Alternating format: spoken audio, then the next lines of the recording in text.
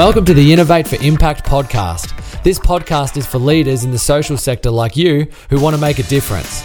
Each episode is packed with practical ideas on how you can be more innovative and create an even bigger social impact. We share our ideas on what you can do and also speak to leaders from the sector to share best practice. So let's get into it and let's talk impact.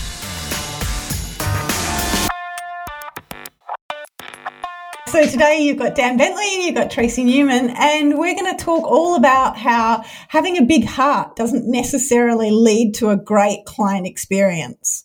Yeah, a bit of a controversial one, we know. This is something that we hear a lot in organisations. Organisations have sort of thought, well, if we hire people that have got the right reasons to be here and that they love our clients, that means that they're going to deliver a good client experience. Now, in saying that, we know that that is the case in some ways, like it is important elements to have, but it's not everything.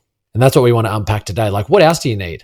What else do you need to really make sure you deliver great client experiences regularly? How do you need to empower your people so that they can do that and not just about, hoping that they do a good job, like knowing that you've designed it and set them up for success so that when they are there with their big heart and that they are aligned with your organization's missions, they've got the tool to really do that on a regular basis. Yeah, I mean, absolutely. We're not for one moment saying that you don't want people who care, because I think that's vitally important. You really want people who care, but you've then got to actually take that next step in terms of really setting them up for success, because otherwise it can actually have the opposite impact. When you really care about something and you want to do a good job and, maybe you get some negative feedback, it's really easy to take that personally, particularly if you're working in a system that doesn't support you to do that thing that you really want to do. So yeah, I think it's vitally important that, you hire people who have the right mindset, but you've really got to take that next step in terms of, I guess, both the organization systems and processes, and also, making sure that people know what a good job really looks like, because everybody you ask says that they're good at customer service, but I can promise you, I can factually tell you that is definitely not true. Yeah, that's so true, isn't it? It's like only what we've ever experienced is what we know as good service. And some people as well, what they value in good service can be different to what other people value in as good service. I remember in some of the work that we've done in the past, we had the common argument, which is, what people want is to be quick when they deal with your organization versus what people want is for you to build a relationship. That's quite often a discussion that comes up amongst senior leadership teams when they're talking about service experiences. The reality is different types of consumers and clients can want either of those experiences or both of them. Neither of them are right or wrong, but the reality is, it's about being adaptive, and it is about tailoring the way you deliver your service to the person that you're delivering that to in that moment.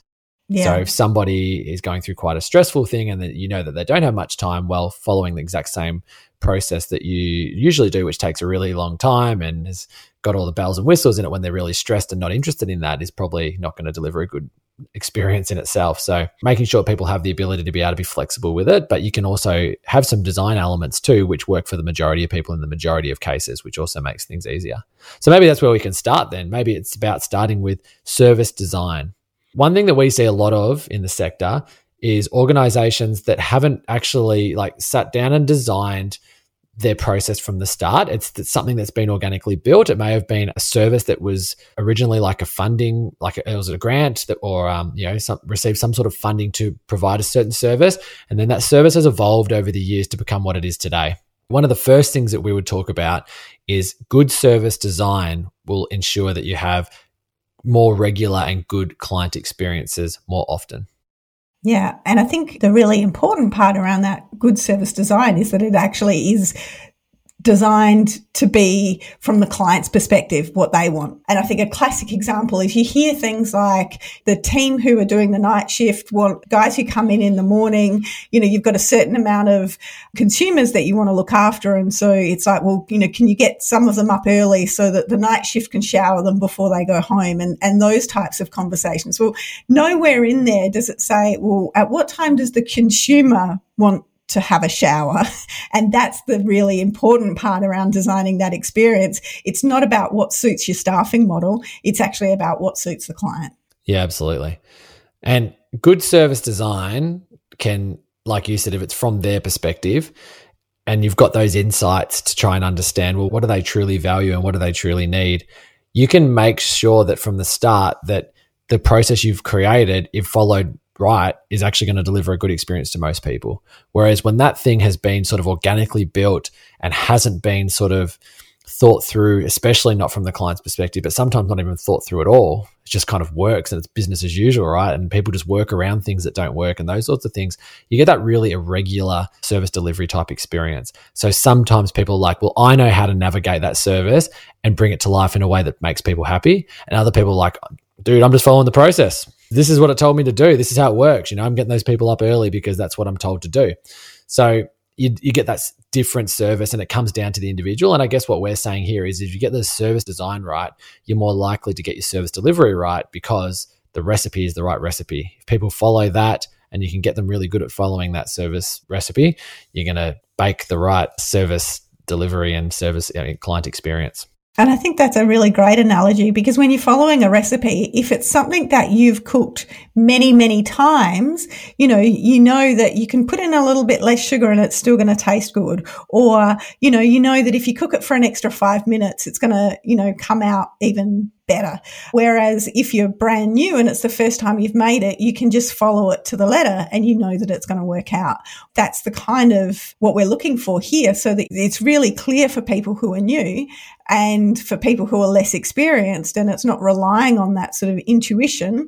Whereas if you are a little bit more experienced and you have been doing it for quite some time, there's also that inbuilt flexibility that allows people, and there's nothing worse than being told you have to follow a process to a letter if there's a better way of doing something. But that's when, if there is a better way of doing something, then maybe we could actually change the design as well to incorporate that. Yeah. I like what you said before as well around it allows you to show everybody what best practice is. So when it's random, it sort of depends on who's training you or who's kind of like showing you the ropes. Whereas if you've got good service design and you're able to keep updating that service based off, if people are finding it better ways to do it, or you understand that a part of it's not meeting a client's needs, you change those things. You're able to re-educate your workforce and go, hey, we've worked out a new way that is just absolutely moving the dial in our client experience. Let's actually let's retrain everybody on that and get everybody following that and complying with that way of doing things. Because that's when, you're going to, again, get that consistency, and that's what it really counts at the end of the day. So yeah, showing people best practice is really, really important because, again, someone that you hire may think customer experience or client experience, a good version looks like this, and what you're looking for them to do is to aim for this. For those listening on the podcast, I've got my hands one low, one high. That's what I was explaining. There's a gap, right? You need to make sure that aligns, and by helping people understand best practice, you'll close that gap. Are you looking for innovative ways for your organisation to deliver more impact?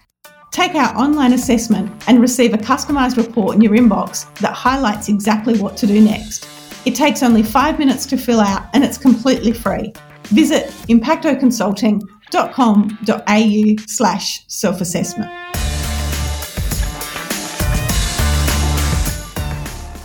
We've also got to understand and appreciate that workplaces are becoming much more culturally inclusive now. So you have people with totally different life experiences. And again, what's good for them isn't necessarily going to be good for somebody else. And you've also got consumers that have a whole sort of world of different client experiences. And now they expect that their experiences are going to be incorporated in the way that you deliver services to them. So having that combination of best practice mixed with the ability to personalize is so very important now. Yeah, I agree. So we've talked a bit about service design, but I think as well, giving people client experience training, I think is really critical too. So giving people the tools on how do you provide a good experience. We were just having a conversation before this podcast with some people who work in collecting client feedback. So we were talking to them about how, you've got leaders, as soon as you get given that management role, and a lot of organizations are expected to be able to handle complaints and be able to diffuse difficult situations.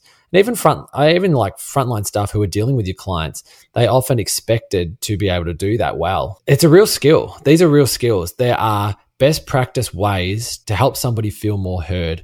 There are best practice ways to be able to be better at listening. There are best practice ways to handle someone's complaint in terms of not just logging it, but in terms of making them feel valued, making them feel like change is going to happen, or if it's not, being able to communicate that in a way that is going to keep the client on side. These are skills. They're not something that everybody can just do straight off the street and into your organization. So giving people the training and the skills to be able to do that sort of stuff is really, really critical. You're empowering them. You're empowering them to do a better job. And your clients also, when it's done well, again, it's that same sort of thing of like, they're going to be getting that regular experience when they deal with you. They do raise something happens. There's a process where someone calls them or someone comes and speaks to them and says, hey, I heard that you didn't like this and I understand where you're coming from with that. And I'm sorry. And this is what happened. And this is what we're going to do about it. Like those sorts of things, they'll start to go like, wow, these guys are good. Every time I raise something, someone talks to me or the person who I spoke to puts me at ease or whatever that might look like. It looks different for every organization. It's very situational. However, you get what I'm saying, right? It is about making that consistent experience so that, that's the right thing. Whereas sometimes if you complain and one person goes, thanks for that, but we can't do anything about it. And the next person's like, oh, look, I'll take that on board. You just think, I want to speak to that person next time. Whereas really you need everybody that's representative of your organization to be able to be really consistent and provide a good experience. Absolutely. And I think sometimes what happens is people in that explaining what went wrong go into a level of detail that's just not required. Like nobody really cares which department is responsible for something or which team is responsible for something or any other reason why it's not your fault. What they really care about is that, yes, we understand what went wrong. So that therefore means that we're able to resolve it.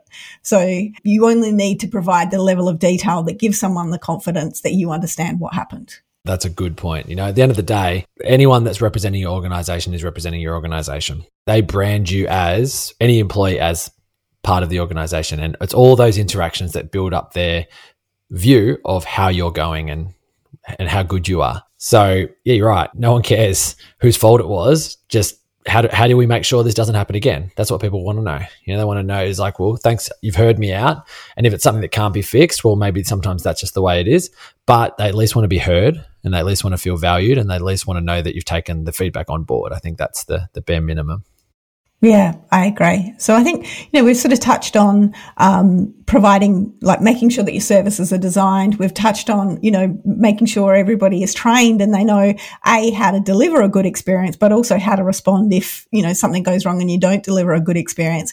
I think the thing that if you and I didn't talk about this, it wouldn't feel like it was our podcast at all, is collaboration and making sure that you are collaborating with the people that you're creating services for to make sure that what you think they need is in actual fact going to hit the mark, and that you're not just sort of working off of assumptions around what people need.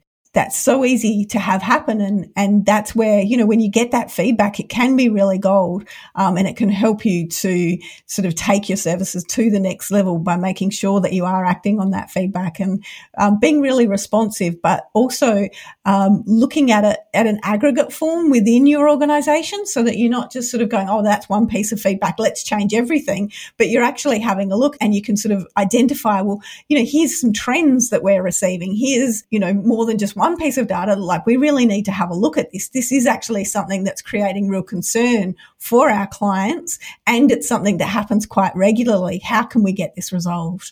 Yeah, that's a good one. And then I think another one that ties in to that as well is hiring people with the right attributes. Like a big heart is a part of it. It's like being aligned with your mission and wanting to make a difference.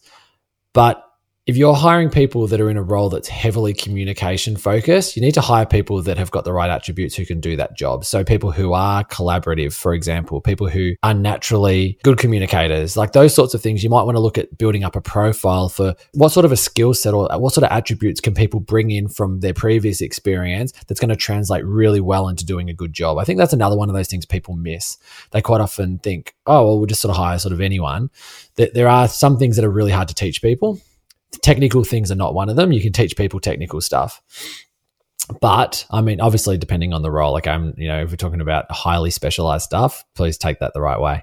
But, generally speaking, if in a lot of the workforce, the majority of the workforce, you can teach people the technical side of things on the job.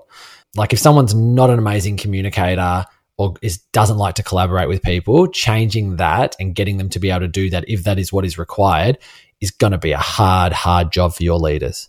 Really, really hard. Yeah. And I think what happens is sometimes it's not so much, sometimes people look for people who've done that specific role before rather than look for the attributes. So, if you're after somebody who is really good at talking to people and is really consultative, maybe have a look at some other industries where people are working on those skills and using those skills, and then you can teach them the things that are specific to that change of industry. So it's not so much about, looking at people who don't have any experience. It's about saying, well, maybe experience isn't the greater predictor as to whether or not someone's going to be good in this role. Maybe what is the real predictor is the attributes that they have and the skills and the capability that they enjoy demonstrating in their day-to-day work. And then how do we maximize that? Yeah. That's good. One of the other things that makes a difference is when people get to hear and see examples of when things go well across the organisation, so that people can see that delivering those types of experience is really valued by the organisation. I think sometimes people just expect that good client experiences are going to happen and they forget to share them and they forget to celebrate them.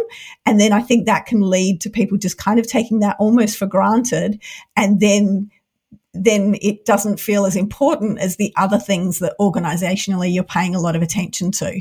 And so therefore it can reduce people's focus, and that's the last thing you want to have, because obviously we all know that when your focus of your people is on delivering a great quality experience, then of course that's much more likely to happen. Yeah, for sure.